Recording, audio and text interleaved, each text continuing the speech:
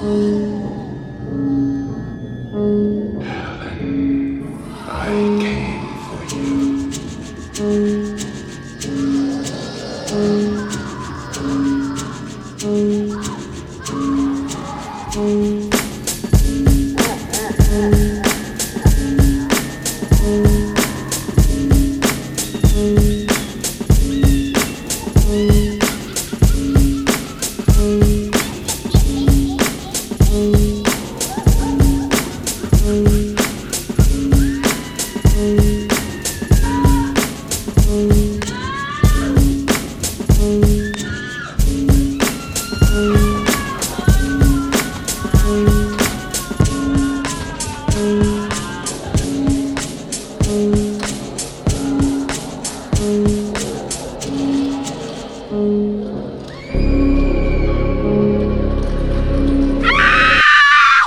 What's up, y'all?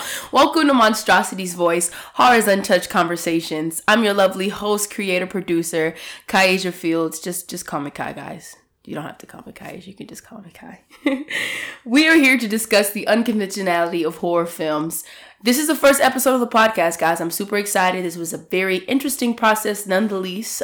Very tedious, very hardworking process. But I just want to give a special shout out to all my friends and close family that have been pushing me to get the content going, pushing me and encouraging me along the way to launch the podcast, to create the content. And also a special shout out to Dr. Taylor, Dr. Blackwell, and Dr. DeSelle at Prairie View A&M University for seeing a light in me and seeing that I can be a lover of the horror genre and also an academic at the same time. Shout out to Jamarco Shaw for this dope ass intro, Casey for the logo, everybody who's been in my corner and been supporting me. Like, God bless y'all. Y'all have really been pouring into me and I'm here to pour into y'all. So I'm going to go ahead and get straight to it. Today, I will be discussing a horror short film that was suggested to me by my beautiful best friend, Chloe Lewis. Shout out to Chloe and DJ. It's called Hairwolf, guys. It was made in 2018. It's on HBO now. So stop what you're doing. Go ahead and head over to HBO now. Watch Hairwolf. It's only 12 minutes. Come back because I really want everyone to be on the same page so we can understand the concepts and tone of the discussion in today's episode. All right, so go ahead. Take some time out and come on back. And super side note, guys, since we're getting comfortable with each other, I want everyone that's listening to understand that I'm from the South, like the deep South. And I guess someone brought it to my attention that I may have a little twang in my talk. So when I'm saying horror, it sounds like I'm saying whore. And I swear I'm not saying whore, guys. It's just I'm from the South and that's just how I talk. So please bear with me. Okay, so going back into the episode, we have Hairwolf. It was created in 2018, written and directed by the beautiful Maria Diallo. So please forgive me if I butcher her name. She is a Black woman, stellar screenwriter, stellar producer, stellar director. So the film takes place in a semi-modern day Brooklyn, New York. The cast is about 90% Black. Every Black person in this film has some form of African garment on. The representation is amazing. I love it. Everything about this film is absolutely great. So just a little synopsis of the film. We have these Black women who own a beauty salon in Brooklyn, and it's some weird stuff that's going on, kind of eerie, encounters that they're having. And it turns out that these brainless white zombies are on a hunt to seek and feed off of Black culture for social media gain, notoriety, and following. So when I was doing my research for this episode, which was extremely interesting, by the way, and fun to discuss or look up things on cultural appropriation, the film writer, she claims that cultural appropriation in this film is seen as a virus. The whites in the film are viewed as the undead seeking to take credit for Black culture, specifically for social media clout, as stated before. Now, the concept of the film bled from this new idea of like the Instagram aesthetic. So you have these white social media influencers who believe that if they tan their skin, if they get plumper lips, if they darken their makeup or take other elements of Black features, then it will help them become more popular. So Maria Diallo compares the fast-growing disassociative beauty trends that is like exploding on social media now kind of to like the invasion of the body snatchers. Like no one's really being themselves and you can't really tell like what's real and what's not because it's so infiltrated into like our daily interactions on social media. So first, I'm going to give you guys just a little history of cultural appropriation and why Black women like myself don't fuck with it. Like, sorry, mom, but we are not having cultural appropriation. So cultural appropriation is when a group of privileged individuals pick apart a culture that's belonging to a group of marginalized people. So then they take that and they use it for fashion, performances, profit, and they leave behind the true meaning of which they took, thus disrespecting the culture from which it was born. So you take a factor of someone else's culture and turn it into a trend without the cultural awareness. So obviously, guys, we live in the age of Twitter, Black Twitter. I love Black Twitter. You're going to hear me reference Black Twitter a lot in this podcast, guys. So with the emergence of Black Twitter and Instagram, we have grown to have a better understanding of these celebrities that have been accused of cultural appropriation. So I kind of gathered a small list of about 3 or 4 celebrities who it just burns my soul. Like it literally makes my flesh crawl. Like these ladies and gentlemen, ladies just do it blatantly and don't give a fuck, and it's just ridiculous. Number 1, Miley Cyrus. I have to breathe, guys, when I talk about Miley. We all know Miley. We all know Hannah Montana. We all know that she started off as a country artist. Her dad is Billy Ray Cyrus, the mullet guy, who's also being embraced by Black Twitter due to his remix with Lil Nas X and the Old Town Road. So that's very ironic. But we have Miley Cyrus. She started off as a Disney artist, and then one day I wake up and she's making music with Mike Will Made It and Big Sean, and she's wearing Jordans. She cut her hair and she's twerking and she's using black women as pawns in her video. And I'm just like, what? And then that performance with Robin Thicke on the MTV Music Awards, I think it was MTV. I don't even freaking know. I just know that it was a hot mess. And like, it was obvious, like cultural appreciation and cultural appropriation are literally like 2 completely different things. Like, you could tell when somebody's like, hey, I respect this genre of music, or I respect these people. Let me show my appreciation of that. And hey, let me try to reach a demographic. Let me try to go and try to look cool so I can take their money too, because obviously my record sales aren't, where they need to be. So the kicker with Miley Cyrus that I really didn't appreciate is that she sat up here and made these songs with these rap producers and these rap artists. But then 2 years after Bangers, her rap album, air quotes, came out, she calls herself bashing people or bashing hip hop artists in an interview, saying that their lyrics are demeaning and degrading to women. What's demeaning and degrading is the fact that you use black women as a satirical mockery pawns in your video because you think that twerking is some marketable thing. Like, no ma'am, you can't. Moving forward, Iggy Azalea. I'm gonna keep it real short and sweet with Iggy, because I actually do like one of her songs, literally one of them, but whatever. Iggy made herself look like a light-skinned black woman, and the killer part is, that's the thing, when white people try to look like black people, they try to look like biracial light-skinned black people, and that with it, for me, I feel like that fuels like another avenue of colorism within the black community. Like, sis, you're from Australia. Like, just let it go. Second, Katy Perry and Taylor Swift. It was difficult for me because I like Katy Perry's music, some of it, but once I saw this video from Katy Perry, it kind of turned me off because I was like, dang, I really thought that she was not problematic until I saw her making a mockery of a black woman. She had the cornrows in her video, the long nails, the jewelry, and she had like this spunky attitude as if she was pretty much making a mockery of a black woman. Now, Taylor Swift, she did something that was kind of blatant but secretive at the same time. So in her Shake It Off, is it Shake It Off? Shake It Up? One of those. In her Shake It Up video, she, in one scene, is dressed in urban clothing and she's twerking and she's, gyrating and doing hip hop dances and all that. And she has black women, all black women or women of color as her background dancers. But then you switch over and she's doing ballet and it's only white women. And I'm like, what the heck? Are black women not multifaceted and talented enough to be ballet dancers? Is that what you're projecting, sis? I don't know. It really didn't sit well with me. And now we've come down to the infamous Kardashians. The Kardashians are a perfect example of taking something that doesn't belong to you and legitimately building an empire and making a profit off of it. Like, they have single-handedly created an empire off the backbone of appropriating black culture. Like, initially, I thought it was because they were, like, unaware. Like, their upbringing, who they were around. But most of them are married or have been married to black men and have children by these black men. So they have biracial children. They're married and they sleep with these black men. And it's obvious what they're doing. Like, but what really got me at first, it's like they do it so much, it's kind of like we've gotten used to it and we've kind of been conditioned, you know. But when Kim Kardashian wore those braids and tried to make them Bo Derek braids, I was through.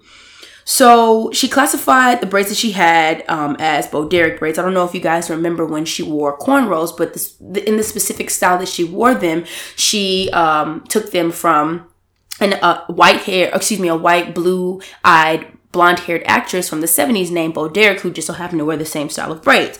But the issue is that you're all on E! News and you're all on social media saying that they're Bo Derek braids, when in actuality they're Fulani braids from the Fulani tribe in West Africa. So the issue that I have is that you gave this European woman the credit for a traditionally West African hairstyle just because she just so happened to wear it. You didn't do your research. You didn't give credit to where credit was due. And I'm so sick of Kylie Jenner forcing the baby hairs. Like, you don't no, it's just this extra things like that. It's just like you're trying to make a mockery. There's even been a term when I was doing my research called the Kardashian effect, which is like this movement of young people seeking to get cosmetic surgeries. Like, you're 16. Why do you want lip fillers so bad? Like, it's crazy. It's like, what are these women really projecting to young women and men? Like, you take from the Black culture and create these unrealistic ideas of what beauty is, and then you make a profit off of it. Women like the Kardashians, they represent a form of like such racial fetishization, like taking things that Black women are degraded for, such as the way our butts look, the way our lips look, and they profit off of it. I can remember, personally speaking, when I grew up, I got made fun of because of the way my lips look. I got made fun of because of the way my body was shaped. So you mean to tell me these girls can sit up here and profit off of this stuff now, the things that we as Black women were made fun of? I don't know if you guys are aware, but historically, Sarah Baartman was treated in exhibit like a freak show for her large butt, and Black women are still ridiculed as such, but women like J-Lo and women like Kim Kardashian are praised for these same exact things. It's like women like the Kardashians push these beauty narratives as if it is naturally theirs. Like the whole fiasco with Kylie Jenner, like, sis, we knew those lips weren't yours, but you're sitting up here pushing this whole idea that it really is yours. Cultural appropriation legitimately has become so common that there is a new phase of it called blackfishing. Now, I wasn't really familiar with blackfishing until about like 2016 when the whole thing with Rachel Dolezal came out, and I'll speak on her in a second. But blackfishing is literally where non-Black social media influencers literally portray themselves as full-blown Black people to get notoriety on social media. Like, as I'm describing it, like, it's really happening. Like, the concept is wild. Like, blackfishing. Anyways, keep going. So we have Rachel Dolezal. Rachel Dolezal is a white woman who felt as if she identified as a Black woman, changed her name, got a tan, got some box braids, honey, and she is now somebody else. She was so involved that she was an NAACP president in her region. She was a professor of African American studies. And she was considered a local, I wouldn't say civil rights leader, but she was definitely a Black leader in her area. Her parents exposed her as a white woman in 2015. And on top of that, she was falsifying reports to get public assistance, and now she has a felony fraud charge. I don't know, like, what the end of the case was. I didn't get into that, but, like, what the heck?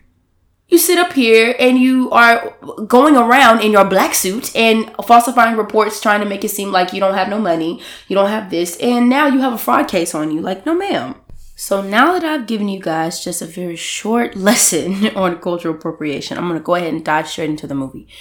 So Hairwolf starts off with a pan shot of mannequin heads with wigs on them. So you obviously want the audience to know that this is a Black hair store. We have Cammy. Cammy is one of the main actresses with the two big puffs on the side of her head. She's in the hair store. She's looking at products casually, what we all do. And all of a sudden the lights start to flicker and some creepy stuff is going on. And then a can of Motion's oil sheen like rolls over, and she goes to pick it up. She turns around and she screams, and boom, it's the title card, and it's Hairwolf. And side note, the title card gives me super 1970s blaxploitation vibes, and I love it. It's amazing. So now we're introduced to the other three main characters. We have Janice, Eve, and Damon. Okay, so Eve is sitting there and she's braiding Damon's hair, and they're having a discussion about hoodoo and juju and about the importance of, hey, make sure you throw the hair away because there's people out here taking hair and casting spells and all that stuff on other people. Janice, who I'm assuming is the owner, she kind of has that like dominant, maybe it's her shop, dominant, feel to her. So she's sweeping the hairs on the floor. And from the first conversation, you can kind of identify that Janice is more of the passive person. Eve is definitely passionate and racially aware. And so is Damon. And Cammie's kind of timid. Well, you'll understand once we get more into the discussion. But so they're interrupted by Cammie, who storms into the store and she's like, guys, there's something fucking strange going on in the neighborhood. So side note, the film takes place in Brooklyn where gentrification is definitely rampant. So that statement can be an underlying emotion of how blacks feel about the forceful infiltration of whites in their community. So I definitely took that as a, hey, like not only is this white people coming into our neighborhoods, renaming them, building all this stuff and taking away our historically black stores and neighborhoods, but there's zombies here too. Like what else can happen? What more can happen, guys?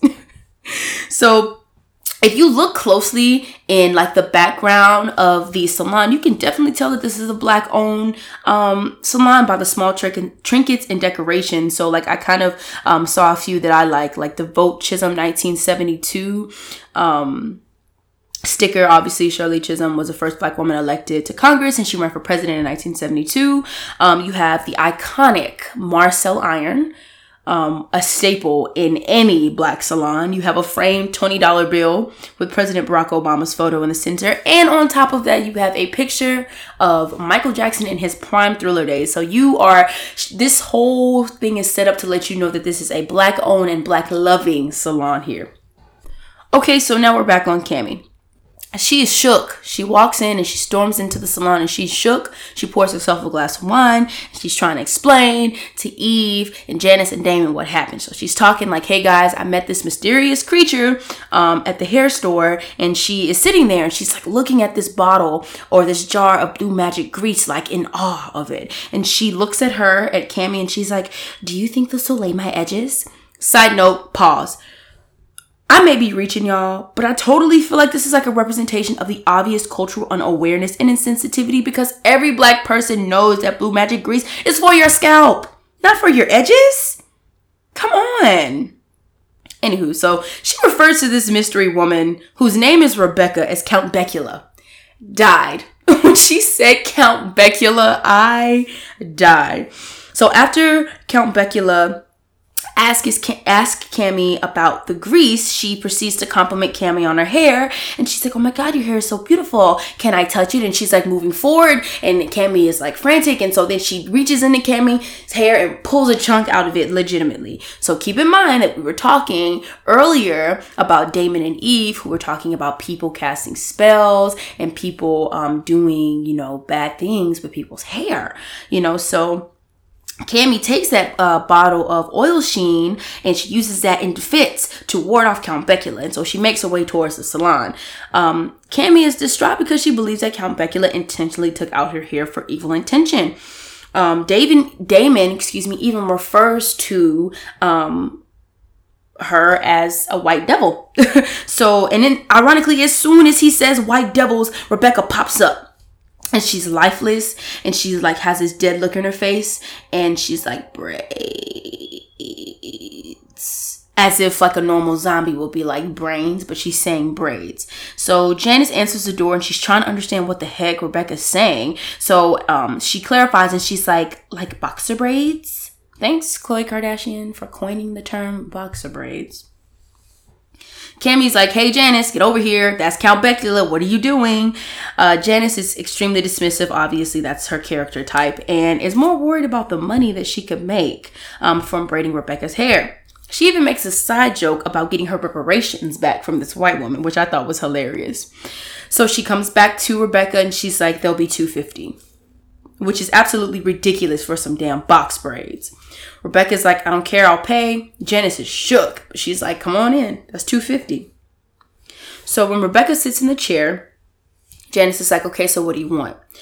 And Rebecca says some of the most generic terms. She's like, can I get something that's funky? Something like Rihanna? And even Janice is like taken aback, like, girl, what you know about Rihanna? And then something extremely funny happens. So Rebecca sees a small piece of hair on the floor that is there. Obviously, you're at a hair salon. And she screams. And she's like, oh my God, I thought it was a little bug. But it's just your hair. Like, what? Janice looked like she wants to smack her. But what's crazy is how Rebecca takes a piece of hair, puts it on her lip, upper lip, as if like she's making it seem like it's a mustache. And she takes a picture with it. Now, when she does that, she's like, this is going to go viral. Now, this is really important because this is how she infects her victims. The camera and the idea of going viral is the weapon of choice. Rebecca is so obsessed with going viral that she literally takes a picture with a piece of hair fuzz. Like, she's brainless, and she represents the countless empty vessels thirsting on popularity and fame, and will literally do anything to get it, including milking the essence of a culture that you have no idea of or awareness of just because it's deemed popular. So now you have Janice, who seems so unbothered and fed up with Rebecca, trying to get her to the back to get her lip waxed. Sis is trying to get as much money from this white girl as possible. They leave and go to the back room. Rebecca leaves her backpack in the salon chair.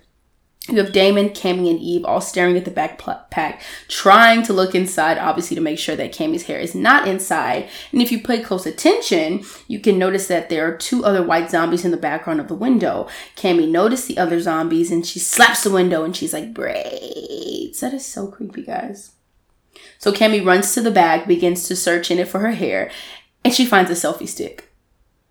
And like, ironically, Eve makes a smart remark saying, is that like a police baton? No pun intended. Once they discover the selfie stick, Damon says with disgust, and excuse my language, oh fuck, she's an Instagram hoe. And also refers to her as a penis flytrap, meaning that most men only want her for sex. Funny side note, it's hilarious when Cammy overreacts when she thinks she's bleeding and finds out it's lip liner. So once they go through the bag, they find lip liner, a selfie stick, booty pads, aka, according to Damon, Oakland booty, which was hilarious. So Janice finally walks out of the wax room, and she looks completely different from the way that she walked in. She has on a blonde wig, and her makeup is like, in my opinion, she's beat for filth. But obviously, she has on like an intensified amount of makeup to kind of show that she's covering up something, which is an implication that obviously she's been affected by Count Becula. She's forgotten about her real beauty, and she has traded that in for a image of what one would consider a quote-unquote Instagram hoe. Even Damon himself whispers, I told y'all she was a sellout. This is also important because, like I stated before, throughout the entire film, Janice has always been the most dismissive one in regards to concepts of Black pride. She kind of comes off as a bit selfish. Cammy and Eve and Damon are so distraught at this point, and Cammy is even like, sis, what happened to Happy? Nappy is happy. And Janice is like, Nappy, you don't know my curl pattern. I'm a 3B. This is also important because within the Black natural hair community, there's this internal war of what is considered good hair, labeling curl patterns and hair textures like 3B versus 4C. It's important because in a sense, she's kind of disowning her natural curl pattern. Like, obviously, before she walked into the wax room, she was not a 3B. And she's combating with Cammy about it. So Janice is like, okay, Eve, I need you to braid her hair. And she's willing to pay, and I need the coins. So if she won't pay, then you will. And then she walks off. And even when she walks off, it's funny that even though her hair and her makeup has changed drastically, she still has on her African garment, which to me was kind of a sense of hope. That, okay, granted, we are infiltrated with countless amounts of false beauty expectations and standards. There's still a sense of you can save yourself with self-love, and you can save your idea of true beauty with self-empowerment. And side note, guys, can we please stop equating Black women who wear blonde hair with the concept that they want to be white women or that they don't love themselves? Believe it or not, there are Black people on this planet, specifically noted in Solomon Island, that are born with dark skin and blonde hair.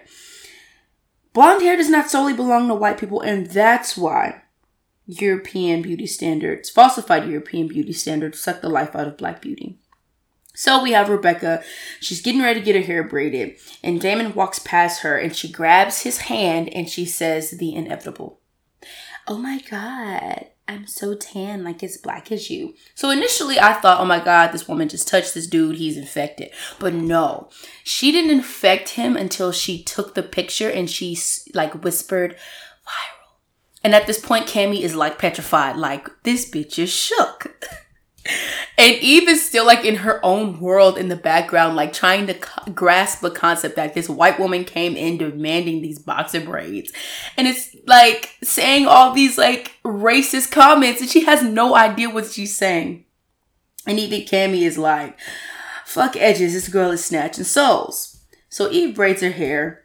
Rebecca is like creepily in awe. And she says, once her hair is finished, she says, strike a pose, and then she takes a picture of herself, but Eve's in the background.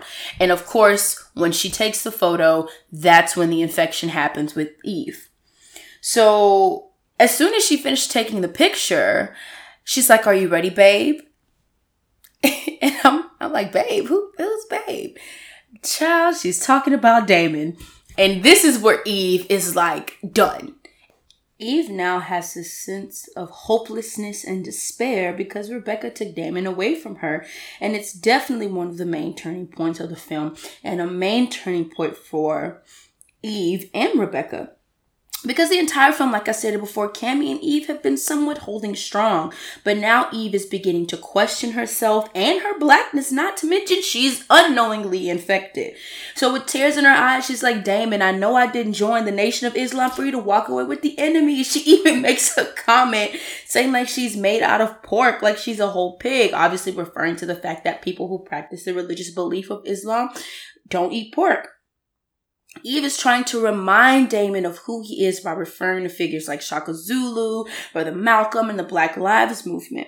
And as soon as she says Black Lives Matter, it is a triggering point for both Damon, the new Damon, or the infected Damon, as I should say, and Rebecca. They both turn their heads in disbelief, and Damon says in the most funny way, all lives matter. Oh, I died. Sunken place alert, guys. Someone please call Jordan Peele. And also notice that Damon's garment at first, or the patch on his shirt, was of African garment earlier, but now it is changed into a plaid pattern. So Eve is just distraught. Rebecca came in, infected her friend, her man, and now herself unknowingly. And this is the point of complete climax, and she is talking to Cammy, and she's like, you know what?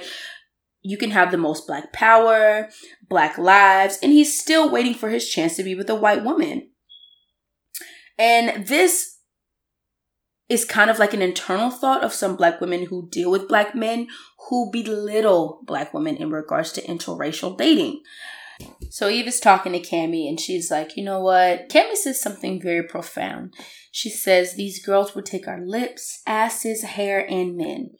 They've got everything we've got except the skin on our backs. And at this point, you can see where the infection is starting to take over Eve. Her makeup has intensified, her head wrap is gone, and now she has the blonde wig. And she's beginning to realize what is going on, and she's belittling herself. Talking about how our skin doesn't matter and things of that nature. And Cammy is like, oh crap, I have to save her. I have to tell her to fight this and love herself. So my theory is true. Self-love, self-empowerment, and the love and empowerment that we pour into each other is what can cure this falsification of beauty standards in the black community. Back on topic. And Eve is like, how can you believe this BS? And Cammy is like, hey, we need to stop this. So Cammy is reminding Eve of her self-worth and reminding her and giving her example of black women who represent empowerment. And she lists things like, she says that we dominate in sports. Black don't crack. And she says something that's so funny. And it took me like 4 times to look at this scene over and over to like decipher what she was saying. And she says, De Niro loves us down. Because Robert De Niro was married to a black woman and he does. I thought that was so funny. She says, iconic Black women, Tina Turner, Janet Jackson, Angela Bassett, Gabrielle Union Wade. And at this point, you can kind of see Eve is slowly starting to transform back into her normal self. They hug each other, and Eve whispers, "Girl, you give me life." And like I stated before, one of the most important ways to combat the effects of cultural appropriation and the falsification and pushing of these false beauty standards is self-empowerment and the empowerment of each other. So obviously everything's back to normal. Everything's good. They hug it out. "Girl, you give me life," which was very ironic. And there's a white zombie male this time who stops by the window and he's like, "Fade." And they're like, "What?" And Eve is like, "Girl, it's just some white boy trying to get a fade." And they're like, "You know what, sis? Let's just get out of here." And Cammy's like, "Yeah, you can't cut that good hair." What? Plot twist. Obviously, Cammy had been infected the whole time. She got infected in the beginning of the film when she met Count Becula at the hair store. Ugh, plot twist, plot twist, plot twist, plot twist. And the Thriller reference at the end took my life. Like, oh, Maria Diallo, sis, you did your thing on this movie. Like, reverting back to cultural appropriation, how it affects everyone, and specifically how it affects us, more so a reflection. So obviously we know about white colonialism and how white folks love taking things that don't belong to them and trying to take credit for them. Cultural appropriation broadcasts the values of white colonialism, and it also deflects the issues regarding the group that's being marginalized. It represents cultural oppression, and it is an excuse to continue on the power to oppress. While still hating the group that's being marginalized. You want to take something from us while still hating us. Cultural exchange, cultural assimilation, and cultural appropriation are three very, very different things. If you think about the foundation that this country was founded on, which is white colonialism, from the falsifying of Christopher Columbus, what he stood for, slavery, the oppression of an entire race of people, and now even down to whites picking apart Black culture, and so that they can rename it and call it their own. White colonialism is so embedded in white history, or the lack thereof, that we legit have to tell them that they're doing something that's wrong. Like, they don't see a problem with it. Black people are still being socially, politically, and economically stoned for the same things that whites are being praised for. Cultural appropriation represents the false information of those who are taking concepts and elements of Black culture and they're spreading false information on the marginalized group's culture. The narrative of ghetto versus aesthetically pleasing. You have white women who can have the colored hair versus the Black woman who it's seen as being ghetto. And this is like a super side note story. I remember in high school senior year, I wanted micro braids and I wanted them to be like bloodshot red. And my good friend Maya Hawkins, shout out to Maya, she told me, and I'll never forget this until the day I die. She said, if Katy Perry and Lady Gaga can walk around with colored hair, so can you. That within itself is a representation of how on one end of the spectrum it's seen as artistic and creative, and on the other end it's seen as ghetto. And it's something that's so embedded within our culture to make sure that we aren't stepping on eggshells to come off as ghetto as Black people, that we have to suppress our creative expressions through our hair, our clothing, that is embedded within our history and things that we created. Alrighty, guys. This film, Hair Wolf, was beautifully orchestrated. Maria Diallo and the cast did an amazing job. Like I said, it is a horror comedy short. It is extremely funny. Please go check it out on HBO now. Hopefully I didn't talk too much and it didn't sound too much like a class. Just wanted to let you guys know the different angles that I felt that the film presented. Alrighty, guys, that's it for today's episode of Monstrosity's Voice, Horrors Untouched Conversations. If you have any short horror films or films in general that you guys want me to talk about or dissect or discuss, let me know. I am all for doing critical analysis over films and books. Please let me know what you think about the episode. It is my first episode. I'm new to the whole podcast thing. So I'm definitely down for constructive criticism. If you want to follow me on Facebook and Twitter, it's MVHU Podcast, MVHU Podcast. And my personal Instagram is going to be KY_FX. I'm always on social media to answer you guys' questions. And you guys can interact with me. I will be posting and uploading new content every 2 weeks. Y'all stay blessed, and don't forget to always support Black horror films. This is for Black horror, by Black horror.